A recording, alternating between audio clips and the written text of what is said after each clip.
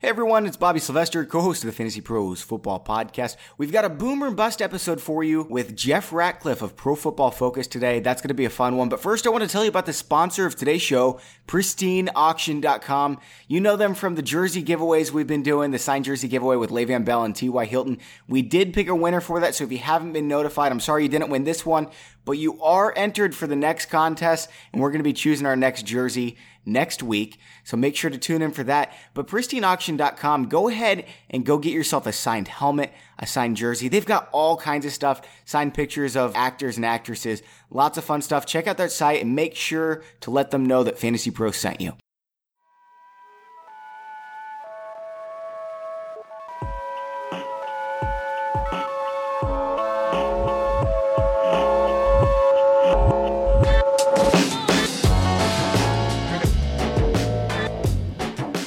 Hey guys and gals, thanks for joining us for another episode of the Fantasy Pros Football Podcast.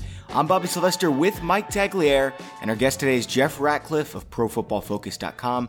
You can find him on Twitter at Jeff Ratcliffe.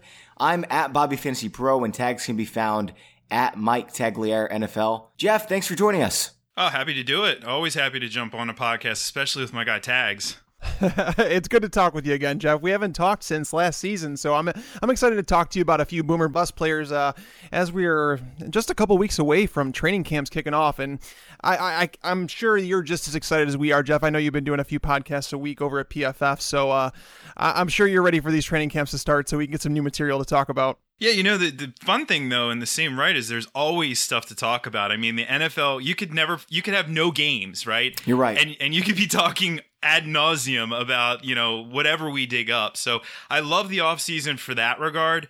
But in the same right, you know, the season's awesome. There's no doubt about it. But you kind of get into that, like, you have to do this on Monday. You have to do this on Tuesday. Whereas in the offseason, you have that freedom to kind of do whatever, you know. So I like it. But yeah, I'm ready to get back to training camp and the season and everything. So we're like a month away from everyone in the world going crazy about fantasy football. So as y'all might expect that are listening at home, this is like our busiest time of the year.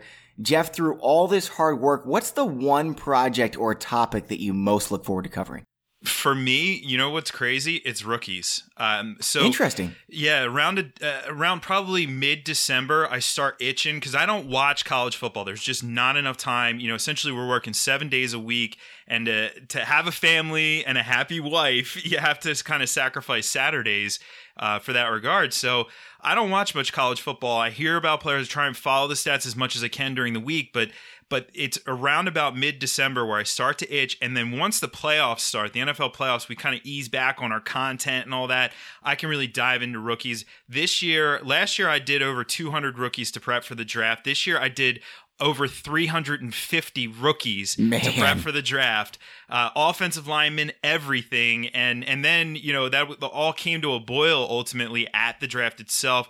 I broadcasted all 3 days there, and it was just such an awesome event, so much fun. And it was so great to see all of that work come together, you know, instantly being able to say, all right, well, here's how this guy fits in. Like Kareem Hunt got drafted, and I said, Kareem Hunt is now a first-round rookie pick. Like I tweeted that out immediately afterwards because I knew about this guy, knew who he was, and then he lands in a great spot. So that's probably my favorite thing, to be honest with you. It's just that the unknown, I think, is probably the most appealing there. I shouldn't be so surprised by that because over at PFF, you guys do some incredible work on the rookies and the college players coming out. I was just salivating all over that stuff. Yeah, there's tons of rookie stuff, tons of, you know, we're actually doing high school players now. So, you know, the long-term Wow. objective, yeah, it's not on a major scale, obviously. College is a pretty major scale. We're doing FBS and then some FCS, like if you have guys like Carson Wentz or, you know, guys like that. But, yeah, we're starting kind of small with high school.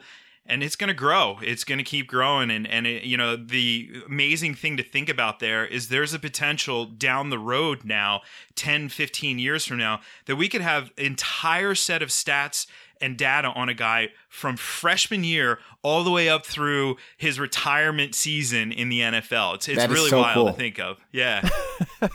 When will it end, Jeff? Are we going to go back to middle school too? Jesus, that's amazing, though. I don't think it ever ends. Well, you hear about these guys, like even going back to like Speedy Noyle, like he was like a top prospect coming out of high school. And I tried, this was like the first year I was able to dive into rookies as much as I wanted to. And hearing that you went through 350 of them, that's just, dude, kudos to you because it's rough. I mean, like I looked forward to it this offseason. I ended up writing, I think, 50 rookie profiles, and it was really neat to watch that come through. I learned as much as I could about. Those were awesome too, by the way, Tags. Yeah, it was neat to learn about him and kind of try and figure out. I know one player that we're going to be talking about today, Jamal Williams.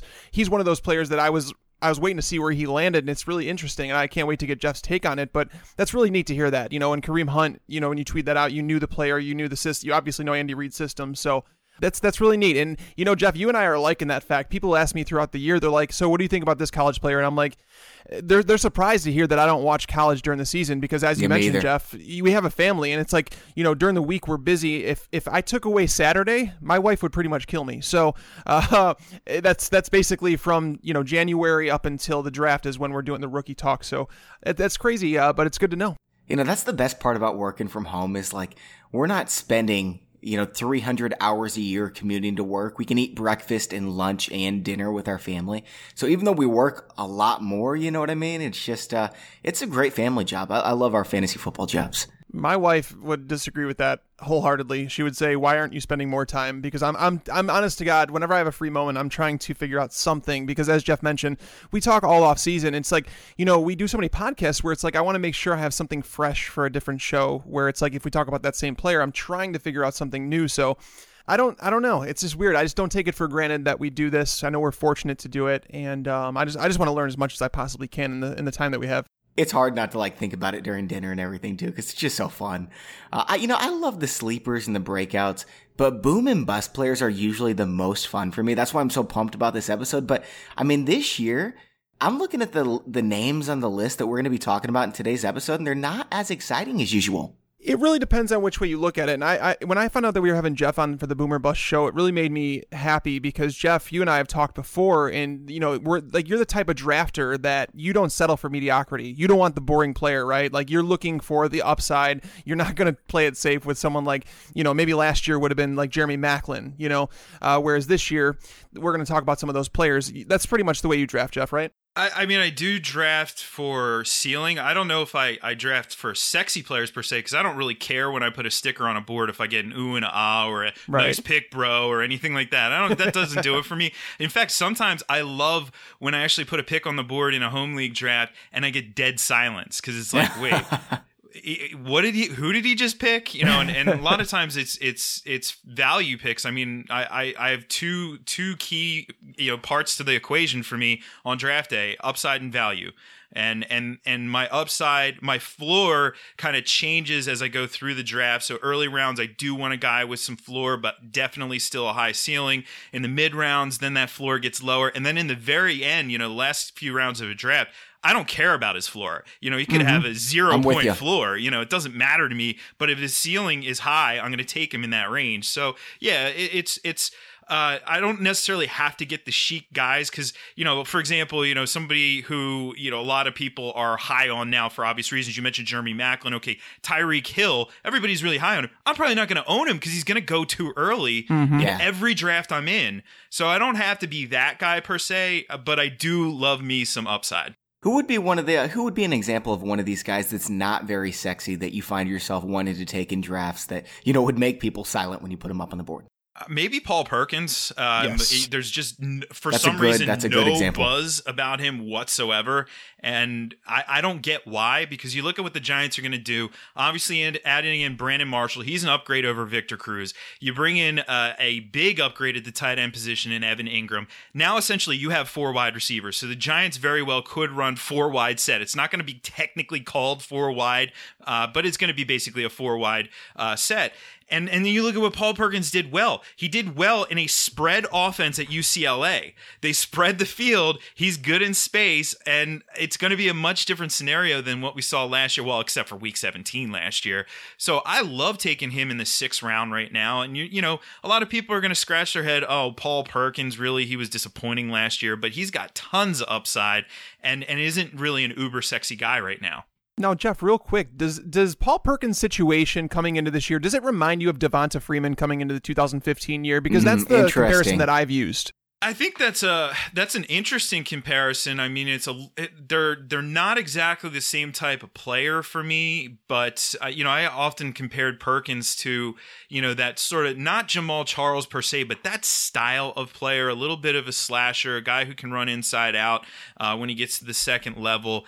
So, from a scenario, yet possibly it could be something like that. We saw that, that year, the jury was sort of divided on whether Freeman was going to see a significant role or not. And that's maybe the one difference here. We know Perkins is going to see a significant role, but people just want to generally ignore it. And I'm kind of surprised as to why. If you're in my home leagues, keep ignoring it because I want to take this guy.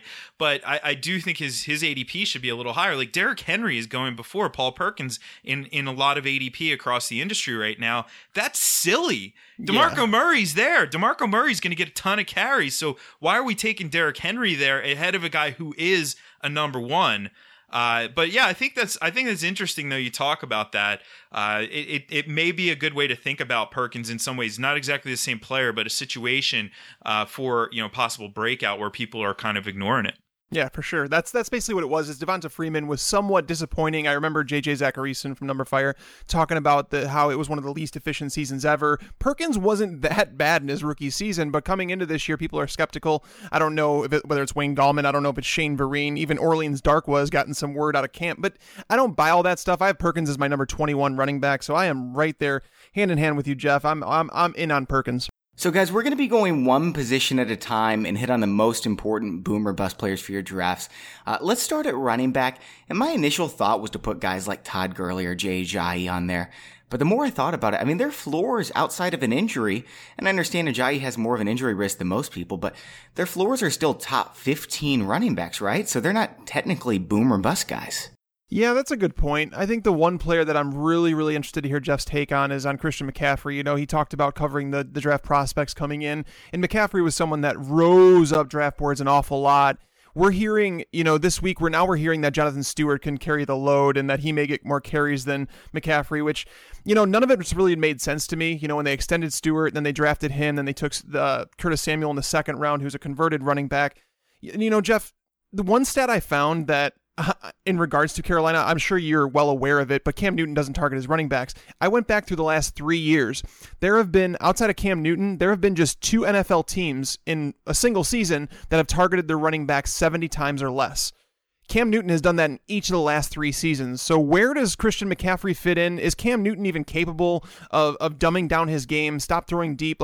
I think they're taking away what he does best is he's got a massive arm, and that's really about it. Well, I don't know if I would throw to my running backs if Jonathan Stewart was my running back either. Not necessarily a receiving back out of the backfield. I think you look at what they're trying to do here, and obviously they're sort of remaking this offense in a very different image because you bring in McCaffrey, you bring in Samuel, and they're basically 2 versions of the same player in a lot of ways. I mean, you say he's converted running back. He was technically, I love this about the Curtis Samuel. He was an H-back, which is not what you think of with an H-back. I think of I don't know, some basically a tight end. I'm trying to blank in a Chris Cooley type. I guess that would probably be an H-back type for me, not Curtis Samuel. So you have him as a slot receiver. You have McCaffrey, who could certainly be a slot receiver, third down receiver out of the backfield. I did say this on draft night, though. I said Jonathan Stewart's still there. Jonathan Stewart's coming off a surprisingly half-decent season, not from just a raw statistics standpoint, but he was one of the best in the league at forcing missed tackles last year, which is sort of an underrated stat to show how these guys run independent of their blocking. It wasn't a huge yards per carry, obviously, season, and he really never has been that guy outside of 2011. He had over 5 yards a carry earlier on in his career. 2009, he went over 5 yards a carry. But, for me, McCaffrey, definitely boom or bust profile. I think with Cam Newton, though, too, you look at the receiver options that he's had, and it doesn't make a lot of sense for him to be throwing the ball to the short areas and intermediate areas of the field.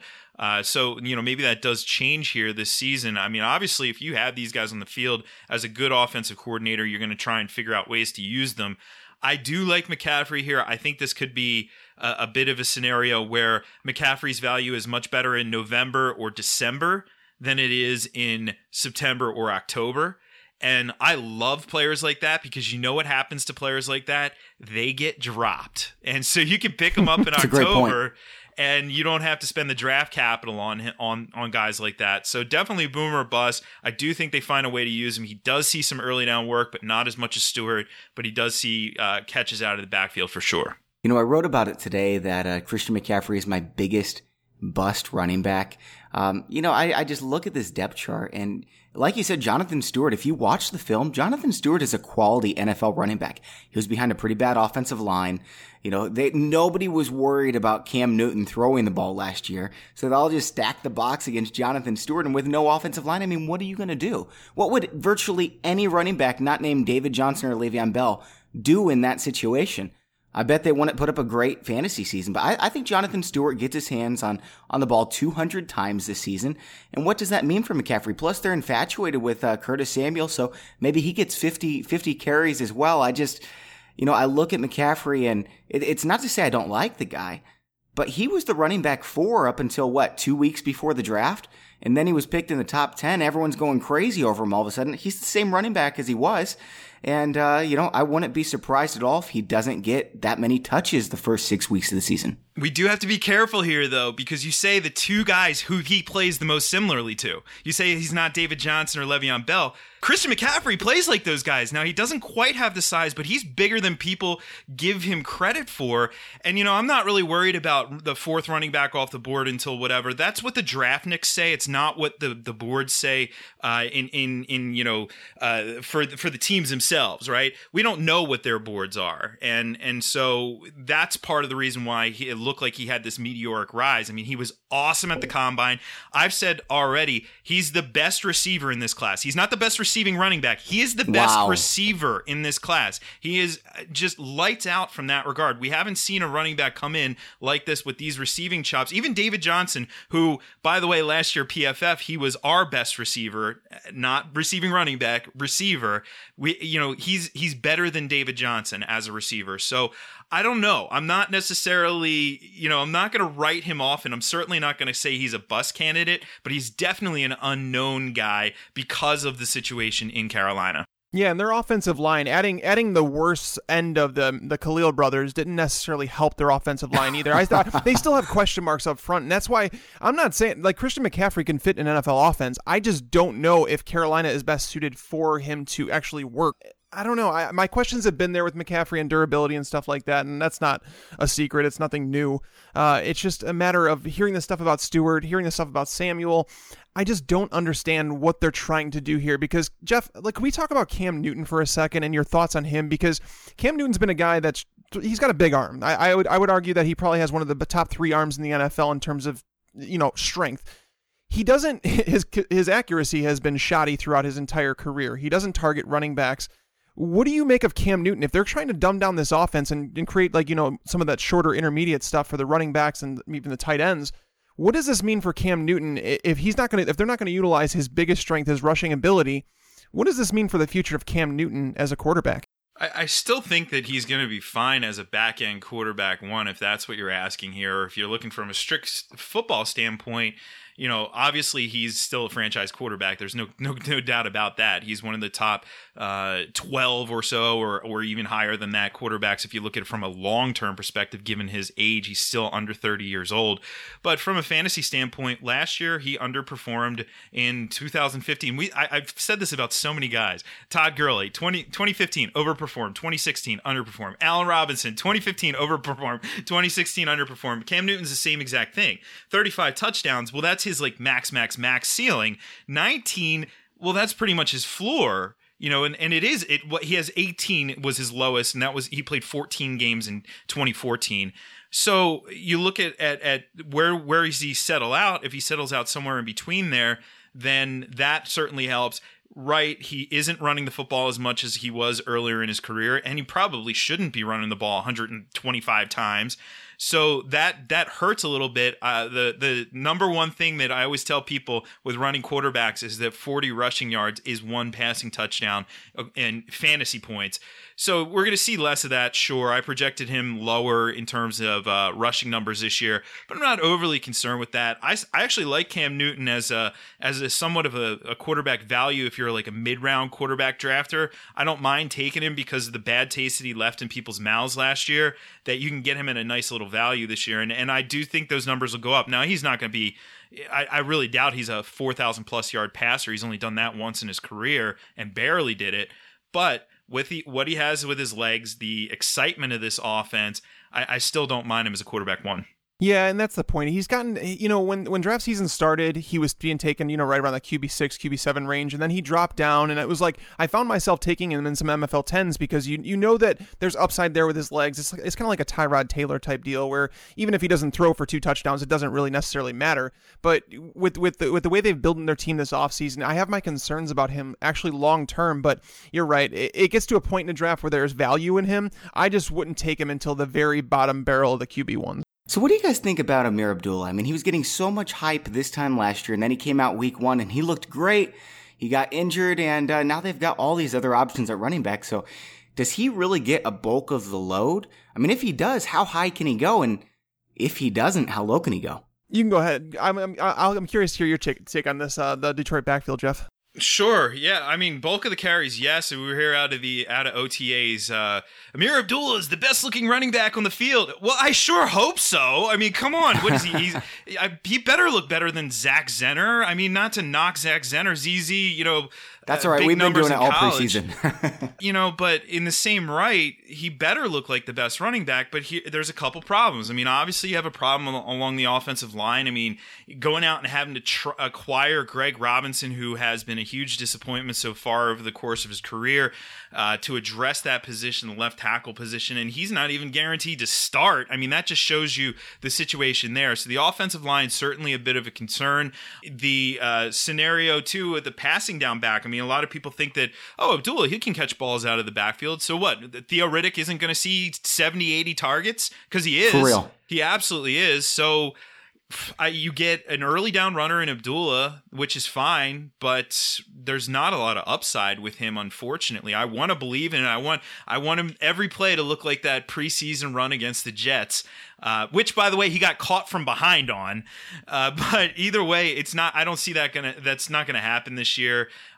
For me, really on the outside of the RB2s looking in, I'm not that excited about him. Yeah, it's funny to hear about, the whole story behind David Johnson and how the Cardinals' consolation prize was David Johnson because they were going to take Amir Abdullah.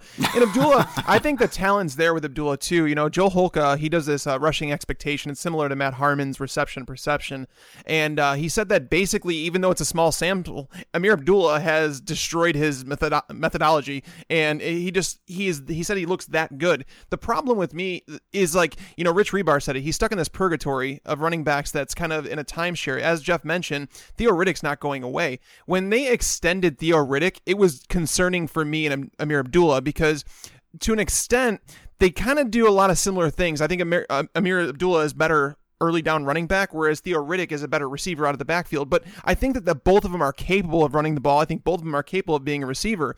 But there's no reason that they're going to do away with Theo Riddick because he's been really, really solid. When he was getting the touches last year and they kind of made him, that 20, I wouldn't say 20, but 15 to 18 touch a week running back, he was doing work. I recall it in DFS. He was like an every week play, and he wasn't being played because he was the unsexy thing. And now you add Amir Abdullah to the mix.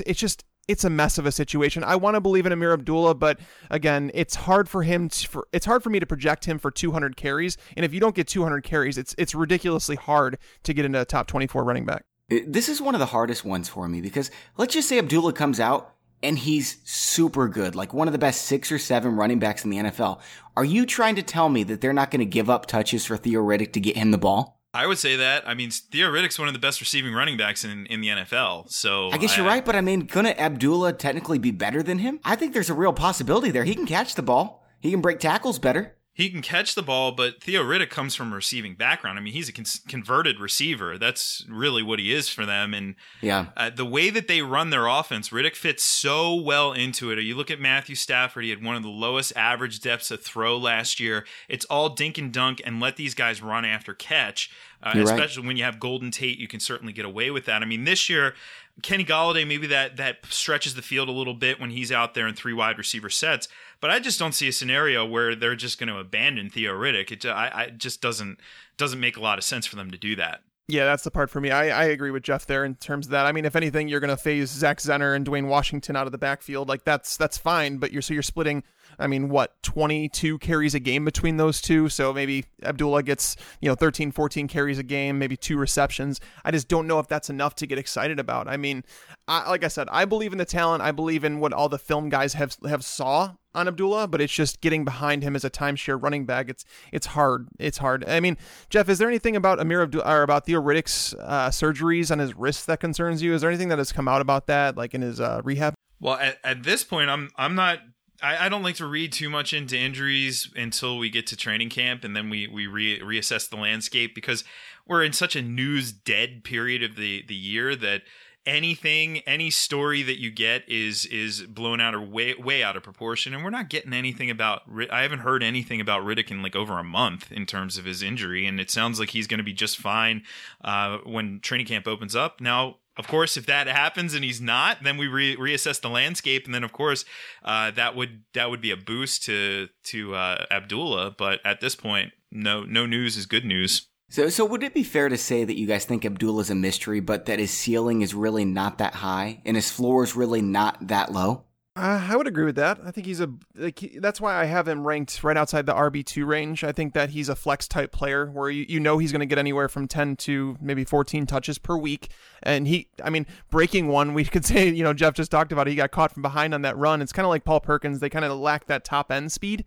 But no, it just depends on how far he falls in the draft, because if there's an injury or whatever, if anybody misses time, because Theo Riddick obviously missed some time last year, if that happens, yeah, sure, he's going to be bumped up to that high-end RB2, low-end RB1, especially in PPR formats. Now, before we move on, I want to talk about one of the sponsors of today's show, TeamStake.com. If you're tired of hassling friends and family for fantasy league entry fees, try TeamStake. They provide fantasy sports leagues with a fully customizable payout collection and payout distribution system at no charge. They've got all kinds of great perks like optional late fees to help convenience league members to pay on time. Like I said, it's fully customizable with timelines and payout structures. It's safe and secure. It's easy to use. It's free, as I mentioned. I love using TeamStake.com. I'll definitely be using it for all my leagues. I recommend you guys do too. So please support the sponsor of today's show, TeamStake.com. Now, Jeff, why did the Minnesota Vikings go out and draft Dalvin Cook after signing Latavius Murray? I know Murray's not like a world beater or anything, and he's got some injury issues, but was this just a value pick, or are they actually planning on utilizing Dalvin Cook from the get-go? I think it's both. Latavius Murray was generally disappointing last year. When you look at the Oakland backfield, he averaged less than 5 yards per carry, and I say that specifically because the other 2 running backs were well over 5 yards a carry. By the way, that's a reason to like Marshawn Lynch. I don't care what people say. Yes, he took a year off. Okay, we know that. Yes, he's over 30 years old. All right, we know that. He was disappointing his last year. No, he wasn't. He was freaking awesome his last year, and then he got hurt. I'm not really worried about that. He thoroughly outplayed Thomas Rawls, and I'm gonna go to the death on that one. Thoroughly outplayed Thomas Rawls. Thomas Rawls had 4 100-yard games in 2015. They were all against bottom half run defenses, and his best game was against the worst run defense in the NFL. So either way, Marshawn Lynch, definitely, he's not going to be he's not going to have the volume we're accustomed to seeing, but I still like him as that sort of fringe RB1, maybe front end RB2. Regardless, back to Dalvin Cook and Latavius Murray. Latavius Murray scored a lot of touchdowns last year behind that offensive line. The offensive line in Minnesota is not the same offensive line. I know now I'm going to get 1,000 tweets from Vikings fans. It's improved and they were hurt last year. Okay, yes. They're a little bit better than they were last year for sure. But are they going to be dramatically improved from last year's iteration? I don't think so. And then you look at what Cook can do. Is he a value on day 2? Yes. He fell because testing. He didn't test particularly well in the pre-draft process. Of course, the off-field stuff that came out during that process didn't help him either. And he was a nice day 2 value. He very well could have been a day 1 pick. He fits into that system pretty well. He can do essentially anything they need him to do. The problem is, he's probably not going to see a lot of work, out in from the 20, from the 20 in, I should say, in the red zone. That's going to be where we see a lot of Latavius Murray, short yardage Latavius Murray, and then passing situations. Jerick McKinnon is still there, so they're going to use him as well. That's the one drawback to Cook, besides the whole situation with the offensive line. So they're going to use all three of these guys. This is just the way we've seen the NFL trend more and more, is these full-blown committees where multiple guys are getting work.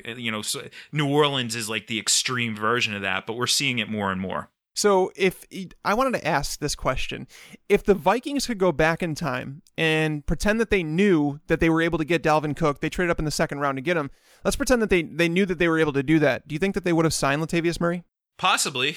They knew that Matt Asiata was going to be gone, and you need three running backs, and so who do they have beyond that? I mean, they've had a big problem with depth over the years. I remember Joe Banyard was there recently, and once you get beyond that point, okay, here I just pulled up the depth chart. You know who their number 4 is?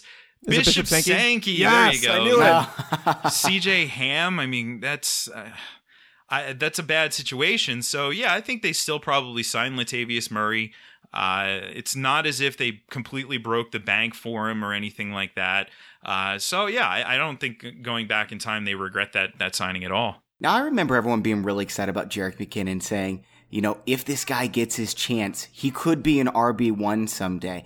Is that still a possibility? I mean, he was horrible behind that horrible offensive line, but I mean, the boy's talented, right? He can run the football. Is there any sense in drafting him in like MFL 10s? God, I mean, at the end of the year, he started picking it up, and people kind of missed out on that because he was a solid DFS play towards I think it was over the final like 6 games or so. In PPR formats, he was catching a lot of balls, but I can't imagine any scenario where I'd want to take him considering Dalvin Cook and Latavius Murray on the roster. Yeah, I'm not in on that either. And the biggest thing with him last year, they gave basically every carry from the 5-yard in to Matt Asiata. So that should tell you something right there. I mean, maybe you certainly have a boom upside ceiling, but your floor is so minimal with Jerick McKinnon that I don't want any piece of him. I've been seeing him being picked in all these MFL 10 leagues, and I was like, is there something I'm missing here? I mean, he's clearly the running back 3. Maybe he gets cut. I'm just not buying it. I would much rather go get a Darren McFadden with the Ezekiel Elliott suspension maybe looming. Yeah, no, for me, Jerick McKinnon, I think actually is a better running back than Latavius Murray. I would argue that, but with the fact that the Vikings spent the money that they did to bring in Murray, they're going to try and find reasons to use him. McKinnon, they wouldn't have done what they did had they believed in him. So I'm pretty sure that the Vikings have kind of moved on from that. We got to talk about that Elliott, though. You can't just slip that in there because we have to be really careful with this news, okay? If you listen to the interview with Adam Schefter, he doesn't say there's a suspension looming. He says legitimately he has no idea what is going on. So and sometimes this happens where we grab hold of something in the industry and then all of a sudden it gets spun, whisper down the lane into something that it really isn't. Like the Mike Mularkey thing. Mike Mularkey never said exotic smash mouth. He never said that. He did not call it that. In the interview, he said somebody once called it exotic smash mouth.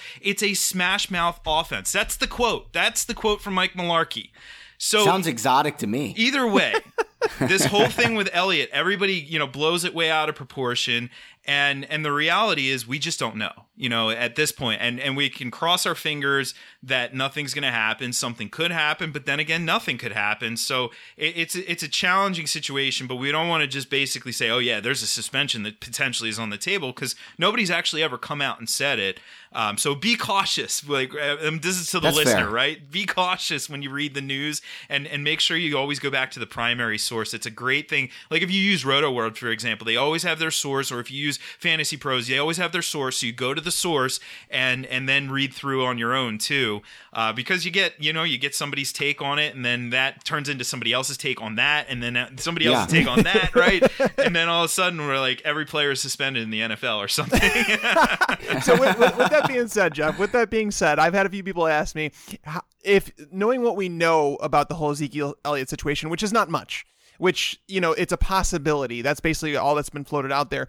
What wide receivers, if any, would you be drafting over him right now? If you were drafting today, is there any of the wide receivers you'd be taking over him?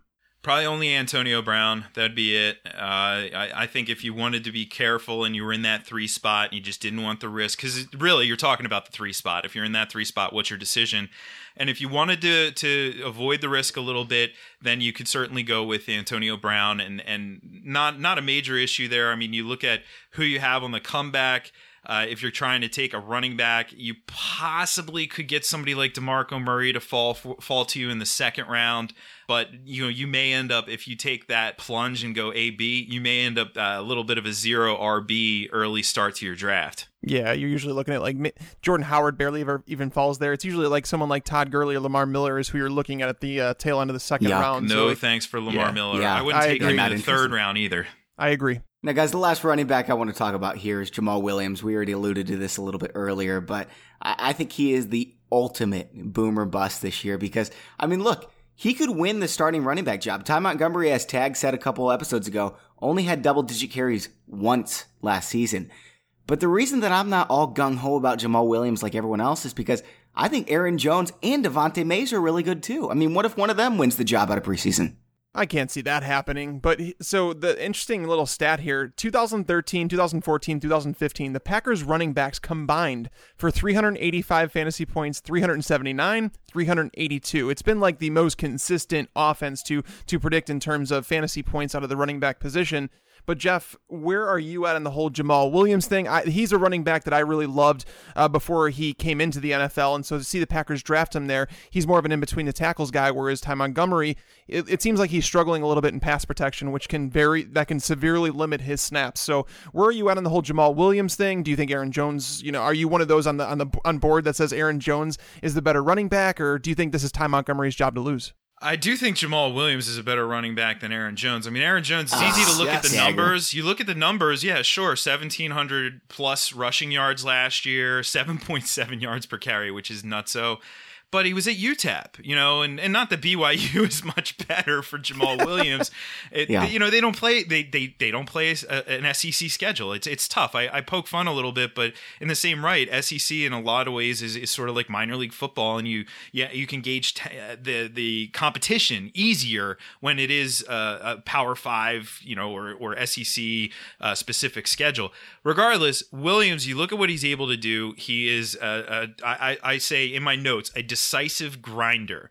He's a kid who certainly, like Tag said, he can run between the tackles. That isn't necessarily what Ty Montgomery can do. He's a tweener hybrid type coming out of Stanford. We knew that, and then we thought, okay, well, he's just going to be this wide receiver Randall Cobb-esque player. And he showed that he could do a little bit as a running back last year, but really out of complete necessity. I don't know necessarily that they want that. And I'll point to something. I mentioned the Seattle backfield last year. Let's go back to that. I warned people about Thomas Rawls ad nauseum. There was the CJ Procise drinking game with me because every time I seemingly said his name 5 times a podcast or a radio show. And you look at the scenario, Rawls was hurt. Rawls wasn't as good as people thought he was in 2015, and his team drafted 3 running backs. The Packers just drafted 3 running backs, and this situation just kind of points to we may see these guys sooner than we think. We didn't see Procise was banged up, or else we would have seen him earlier. And then, of course, the ended the season with the injury after really exploding against the Eagles. So maybe we do see Williams in the mix early on. It could be another scenario, though, where maybe it's not a pretty September for fantasy purposes, but then it starts to gain momentum down the stretch as he proves that he is more of a running back than Ty Montgomery.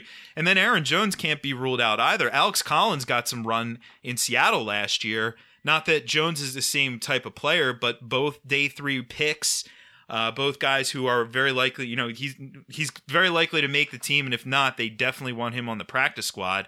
So we got to know these guys, but I think if you look at who's sort of the biggest upside guy, it may be Williams because you get him at such a great value. Of course, if the Packers come out tomorrow and say Montgomery is our number 1 guy, well, then now all of a sudden, he bumps up.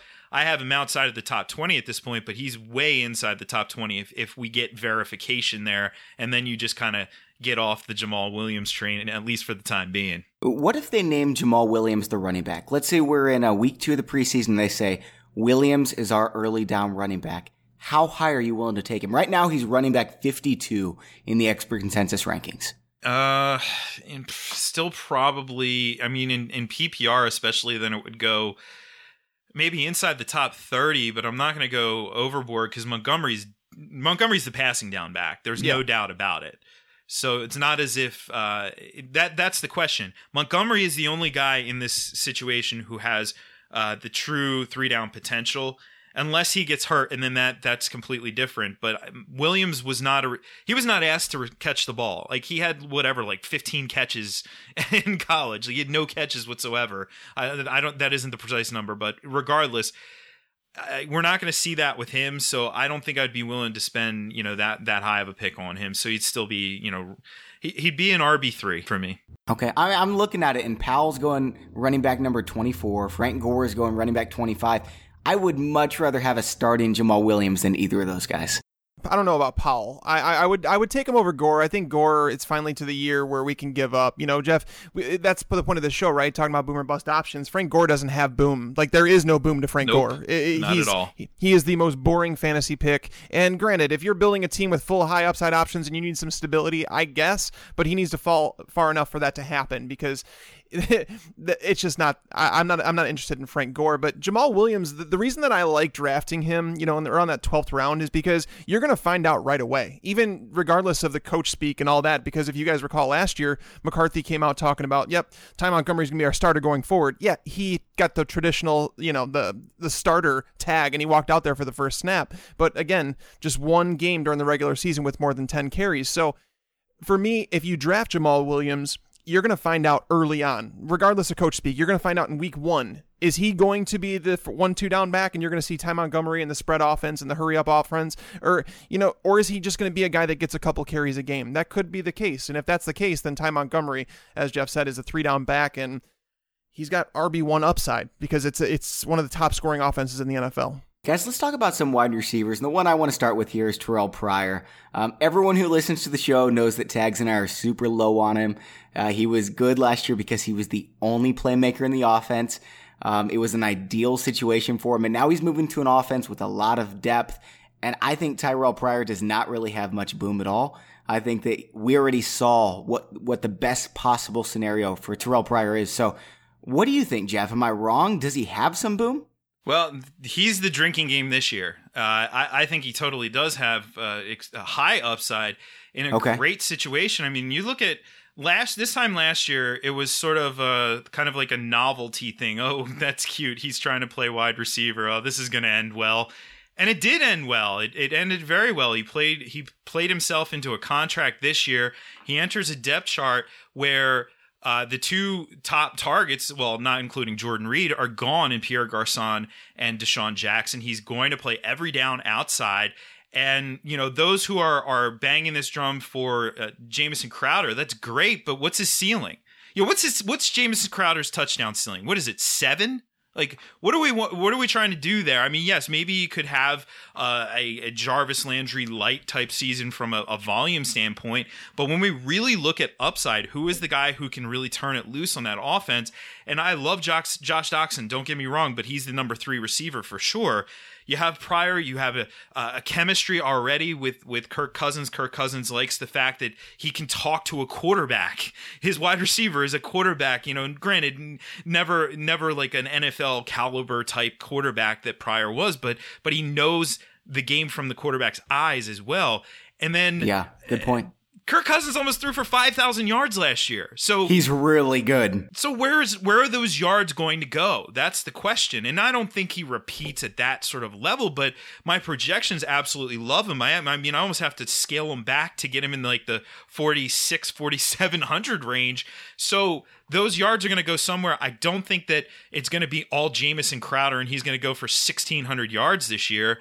So for me, I like Terrell Pryor. The problem is, as I said earlier on in the show, I'm probably never going to own him because he's going to go earlier than I want to draft him. Yeah. I'll tell you, Tags thinks the guy that's going to break out in this Redskins offense is Robert Kelly. Oh, get out of here. I said I wouldn't draft him as a top 50 running back. No, I know you are. But Terrell Pryor is someone, yes, he has upside, but people are drafting him at the upside that he has. They're drafting him as a mid-tier, low-end wide receiver too.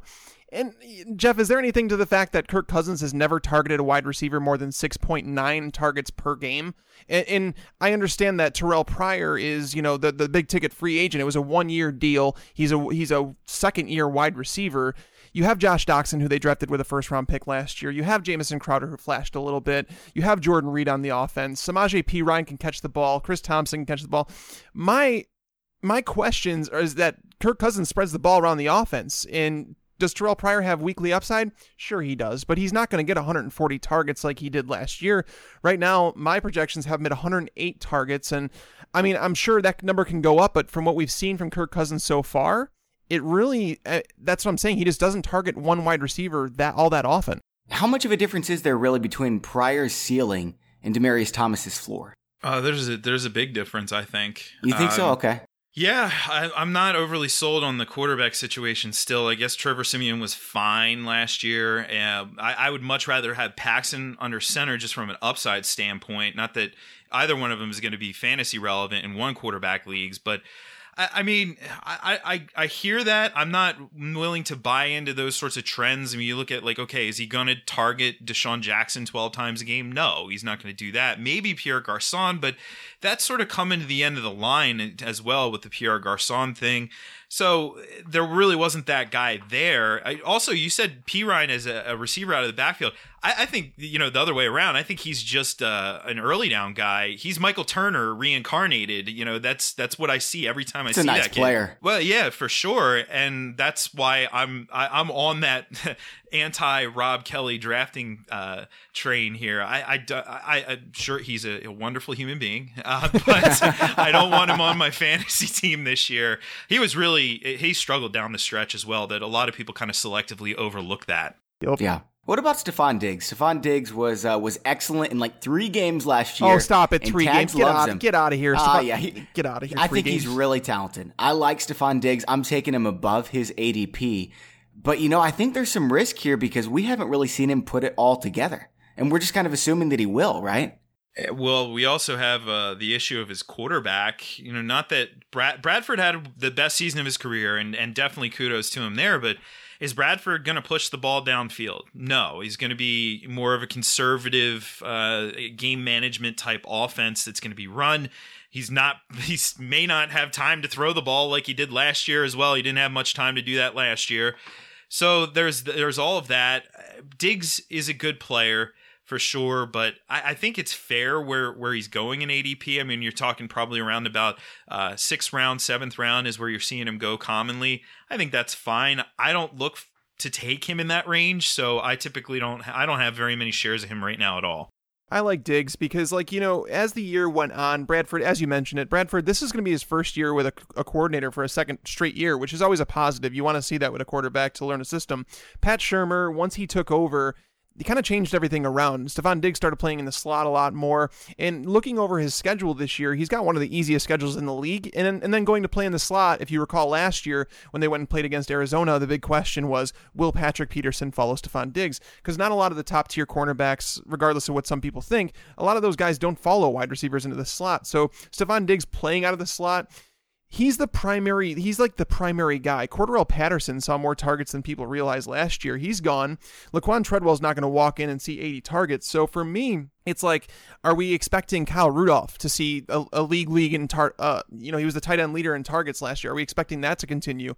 Adam Thielen, is he going to be the player that he was last year? Stephon Diggs, when he was off the injury report, he was a different player. He was a completely different player. I did like seeing him out of the slot. I think it fits where Bradford, where he best operates. So I think I'm okay with, where he's being drafted, but I love where he's being drafted because at the same time, it allows you room for that upside. And I think where he's being drafted around that wide receiver 30 to 35 range, that's near his floor for me.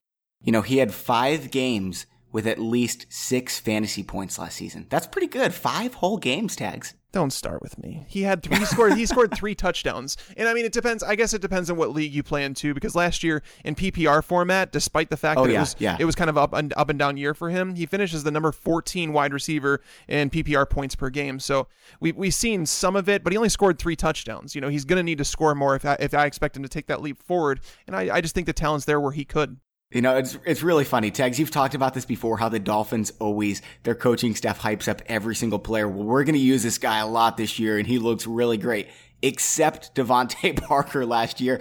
And now all of a sudden this year, they love Devontae Parker. They're just raving about him. I don't know what to make of it. Jeff, what do you think about Devontae Parker? I think he passes the eye test for sure. He looks the part. When you look at that prototype number 1 receiver, it's size, speed. He can do a lot of things on the field. He's not just a one-trick pony 9-route guy or anything like that. 3rd year in the league. He's still young. It's his age 24 season, so there's certainly a lot to like from that standpoint. His arrow is still pointing upward. And I think this team is going to be a little bit better. Jay Ajayi just added some stability to that offense. And love or hate Ryan Tannehill, it is what it is. I think he can get Parker the ball because I've seen him do it before. And, if we see a little bit of an uptick in Parker's usage this year, especially the key here, obviously, is he has to be on the field in 2 wide sets. We can't have him be in the number 3 because then, you flip-flop and have Kenny Stills in there. And I don't really want Kenny Stills for fantasy purposes because we're going to see those touchdowns regress. It was 8 touchdowns on targets of 20-plus yards downfield last year, which is unsustainable completely. I love Parker. We talk about Parker in comparison to a guy like Stephon Diggs, who's going, basically a round ahead. I'd rather have Parker. I think the upside is higher with Parker than with Diggs, just based on the nature of the offense itself. So for me, that's sort of the direction I'm going. Instead of taking a guy like Diggs, that's sort of the rounds where I'm looking at getting a guy like Paul Perkins. And it's an interesting dance that you start to create for yourselves as you go through all the different mock drafts. You fall into these ranges, these zones, like, all right, well, these players are typically here, and these are my guys in this round, and these are my guys in that round. And that's sort of how it has worked out for me. That's why I said I really don't have very many shares of Diggs, but I have a lot of shares of Parker right now. Yeah, Parker, people went off the deep end when I tweeted out something, it was a couple weeks ago, saying that Devontae Parker, despite seeing 40 less targets, scored more fantasy points than Brandon Marshall in 2016. And you have no idea how many people came out of the woodwork and saying that, his quarterback situation is that much better. It's 40 targets, first off. And second, when did Ryan Tannehill become really good? The touchdown, you mentioned it with Kenny Stills about that touchdown regression coming. It's going to come regardless. Like, that's going to happen because as much as Ryan Tannehill is okay, he's fine, but he's not like Ryan Fitzpatrick coming into 2016 would have been considered the better quarterback to have as your quarterback. So for me, Devontae Parker, I do like him. I've seen some people question his ADP where it's at because, Kenny Stills and Jarvis Landry. I'm not a Landry believer. I think that the Dolphins are moving on from him. They haven't apparently discussed a contract extension. He's a free agent at the end of the year. Even over the last 12 games of the season, we saw his target numbers go from 10.1 a game down to 7.1. So they already started to slowly churn a different way. Julius Thomas coming to the office, it doesn't really scare me that much, but I'm with Jeff that Parker has that wide receiver 1 upside. I wouldn't take him over Diggs, but I do view him in that same territory. Now, one guy that I loved right after the draft was Corey Davis. I typically avoid wide receivers, rookie wide receivers, because after Odell Beckham and Mike Evans just dominated as rookies, they keep being drafted way too high. But I think Corey Davis was ready to play really well, and then they went and signed Eric Decker. I don't know what to make of him. Do you think that he has significant upside, or is this just kind of another rookie wide receiver that is going to get on the field a little bit and not really be that special? Let me just be clear. I'm not saying I'm taking Diggs or a Parker ahead of Diggs. You like the round later. I'm leaning towards that's the route that I would prefer to take because I have Diggs ranked ahead. I have Diggs at number 28 right now, and I have Parker at number 40. But I would rather compose my team with Parker than with Diggs, right?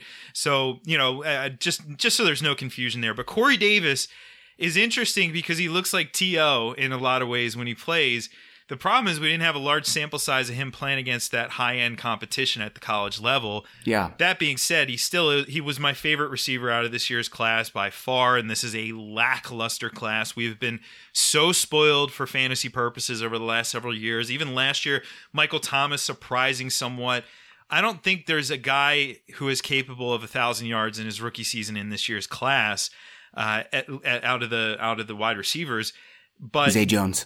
Oh, God, no. On Buffalo's offense, where Tyrod's going to throw for like 2,500 yards, I don't think so. I just don't see how. Yeah, that's Watkins would have to get hurt, and there's really no chance. I love Zay Jones though, and that's part of the problem with Corey Davis as well. Is it's going to be a run heavy offense. It's an offense that they don't run a lot of 3 wide sets. Last year they ran the fewest 3 wide sets, and we don't know if Davis is the number 2 or the number 3 at this point. We can probably fairly safely say that Decker is the number 1 if he's healthy and all of that. But then Rashard Matthews is coming off a decent season. Now, part of that was because there was nobody else there, but still he played well, and he played well in Miami before that. So is Davis guaranteed that number 2 spot? And if he isn't, then you almost can't roster him for fantasy purposes. Number 3 wide receivers are not ideal for fantasy purposes.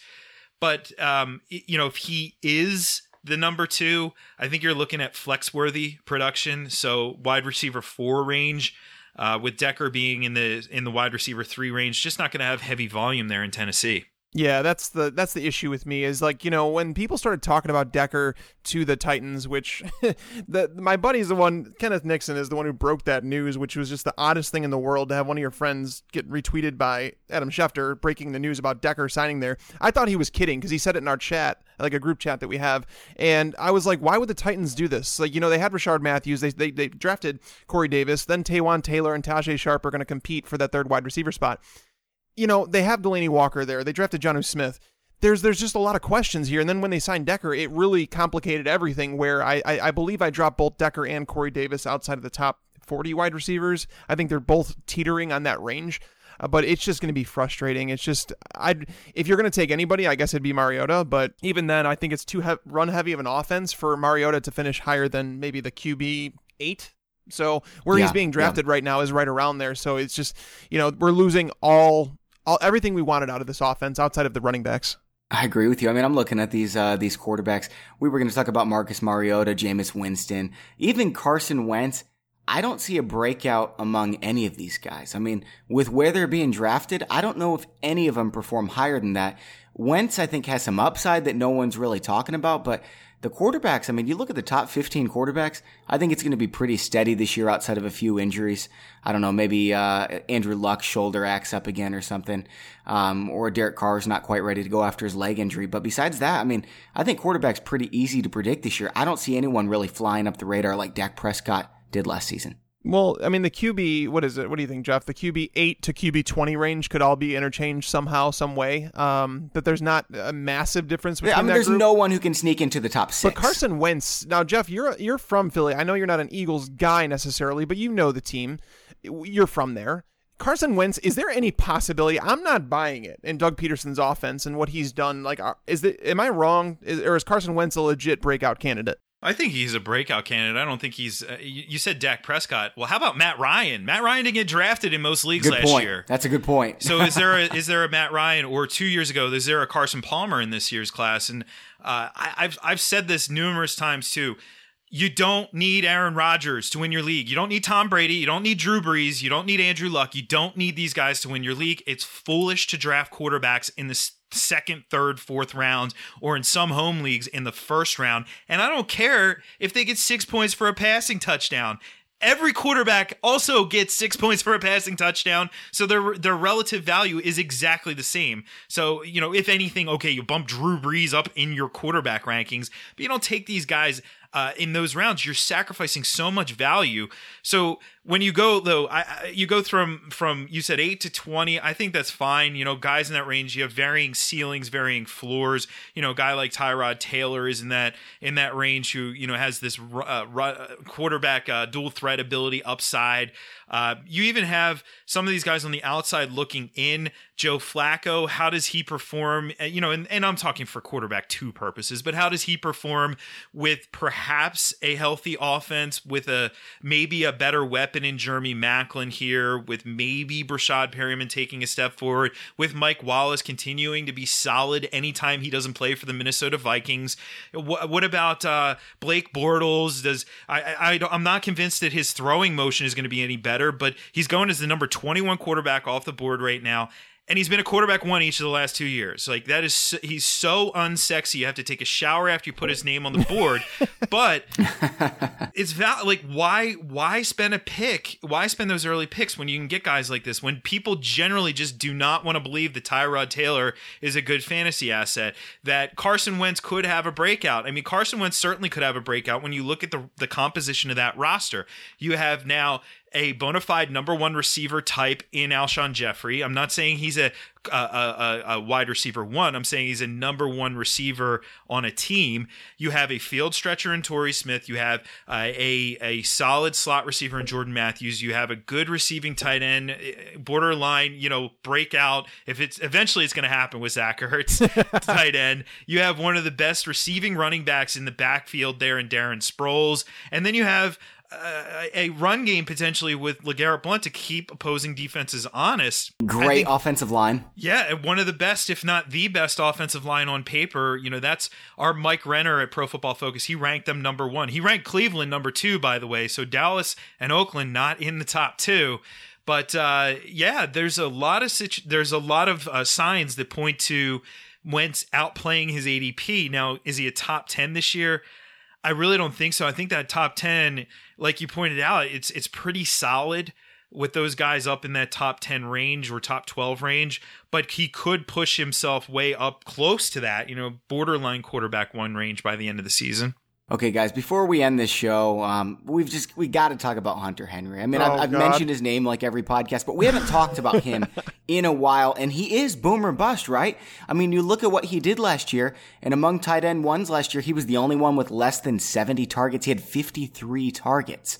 So Hunter Henry, if he gets the ball a lot thrown his way, I think he can be a top 3 tight end. But the question is, in this offense, I mean, they've got all kinds of depth. Is it going to happen? Well, you mentioned it, though. So 53 targets. That's the key word here. And Keenan Allen's coming back. Antonio Gates is returning for a season. Travis Benjamin's going to be healthy. Tyrell Williams has earned himself a role. They drafted Mike Williams. Melvin Gordon catch passes. Brandon Oliver's coming back from injury. But if he's that efficient, why not give him the ball more? Don't they want to win? They do want to win, but that's what I'm saying. So I looked at his game log, Bobby, and 28.3% of his targets came in the 3 games that Antonio Gates was out, which is a rather large percentage. So, I mean, if you're predicting a breakout for Hunter Henry, you better be saying that Antonio Gates is going to relatively just completely fall off a cliff, right, Jeff? Yeah, exactly. And that they're not going to run the heck out of the football. I mean, who's their head coach? And look at last year, Buffalo's run game was no joke. That offensive line produced more yards before contact than any offensive line in the league. And now Anthony Lynn is there, with San Diego, they address San Diego. I'm never going to say Los Angeles. They address the offensive line in the draft, and we'll see what they end up doing there. But that's going to be part of the game plan. Antonio Gates' role is going to change, but you hear out of Los Angeles what they want to do with him. They want to use him in third down situations and in red zone situations. In other words, he's still going to get targeted a lot. I don't see a dramatic uptick for Henry where, last year Gates was nearly double Henry's targets. I don't see that flip-flopping this year. Maybe that they get closer to even in terms of targets. So top 3 upside, that's really lofty. It would take some injuries, especially one key injury to Antonio Gates, for that to really happen. That sucks. I think he's fine where you draft him. Be on my side because I trust your opinion a lot, but man, that's a bummer. You really changed my opinion quite a bit. I mean, I was reaching for him in virtually every draft, but you make a really compelling case, and a lot of people have tried on this show, but I haven't been convinced until now, and I'm bummed. Well, I mean, it's fine where you're taking him. You're taking him as the number 10. He was number, 11 last year. So that's fine, but that sort of upside. I mean, if you want to get better bang for your buck, I'd rather wait and take somebody like Austin Hooper. You can take him, you can get him for a bologna sandwich at the end of a draft, and he has some significant upside. Now, the Falcons do spread the ball around. They give, Joshua Perkins is going to get some targets this year. That's just what they do to their tight ends. But Hooper showed some serious upside last year with no Jacob Tamme there. It could be really interesting. I think he's that probably biggest breakout candidate if you want to look at all. Yeah, maybe him and Jack Hooper. Doyle, but Jack Doyle kind of broke out last year though, didn't he? Or, Kinda, yeah. He was definitely the biggest surprise last year. Him and Cameron Brate.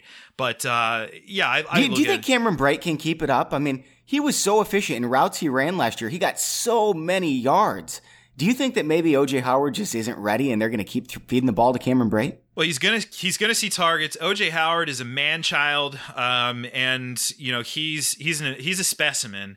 Now, one of the biggest learning curves in the NFL at any position is at tight end, and that's why Kyle Rudolph happened last year and it didn't happen 3 years ago. Kyle Rudolph is now getting in that range where he's about the peak age. From a yards per catch standpoint, the peak age for tight ends is 29 years old. It's 25, 26 for wide receivers. Yards per carry, it's 24 for running backs. So he's almost in that range. So it's going to take a little bit of time. That's why I keep telling people, don't draft O.J. Howard as a top 12 tight end. You're going to be very disappointed. But Brate, the unfortunate thing is they kind of cannibalize from each other for fantasy purposes, and I don't think Brate's going to be that much of a fantasy option this year either, unfortunately, just because there's so many mouths to feed there now. That makes sense. All right, guys. Well, that's all we have for today's show. Jeff, we really appreciate you coming on. It was fun. Oh, absolutely. Had a great time, guys. Except for the part where you disagreed with me about Hunter Henry. I do that. All right, and for those of you guys listening at home, we do have 2 more shows coming up next week. Then we're moving to 3 shows. If you haven't already, subscribe and review us on iTunes so you can be submitted for our future signed jersey giveaways from pristineauction.com. For Mike Tagliere, I'm Bobby Sylvester. Thanks for listening, and enjoy your football. I just wanted you to watch me dissolve.